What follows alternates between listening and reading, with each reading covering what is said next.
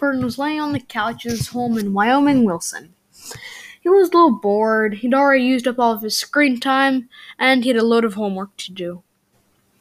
He was just looking at the sky, wondering what he could do.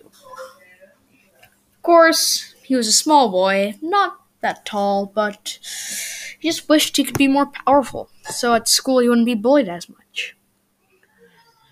But he didn't even want to go to school, so he decided he had to leave the planet and go somewhere else. Maybe an interstellar space station on the rims of Jupiter, or on the rim of Uranus, going sideways at billions of miles per hour. Fern really liked space, and he always wanted to go there, but he didn't know how. Fern thought of all the ways he can get on a different planet. He could steal a spaceship and go up. He could maybe use his imagination and take the wagon. He could never know. Of course, there's the most obvious option. He could take the car.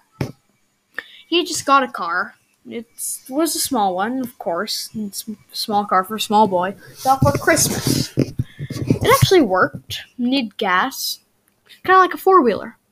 So he decided to drive off into the forest and use his imagination to travel to Mars.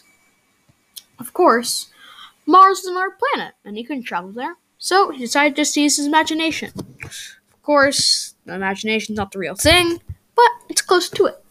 So he drove off into the forest, without telling his parents, of course, because they would never let him do it without a helmet. And, for one, Fern did not like wearing helmets. After Fern broke the atmosphere, he started traveling over to Venus, which was the wrong way. Unfortunately, Fern did not know the wonders of imagination. So, Fern had to drive off in a different direction, going fast, but not fast enough. He slammed into the atmosphere of Venus. Instantly, the sweat dripped down his face. His hair was soaked with it. It was so hot. He could barely breathe the air. It was very smoggy, lots of storms. Fern had to get out of here. He curved with the car and drove out very quickly. But then he was headed back to Earth on the other side and started to get dark. He was wearing sunglasses because he did not want to see the sun.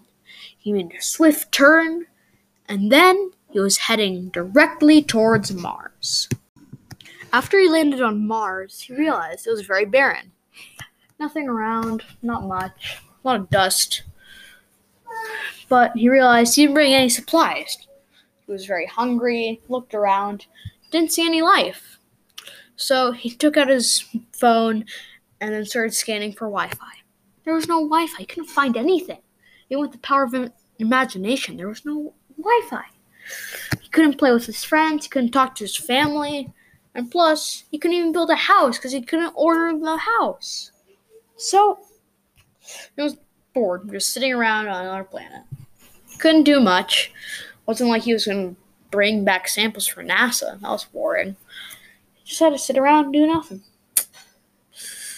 Eventually, he got up, took his car, and drove away, trying to find some more life.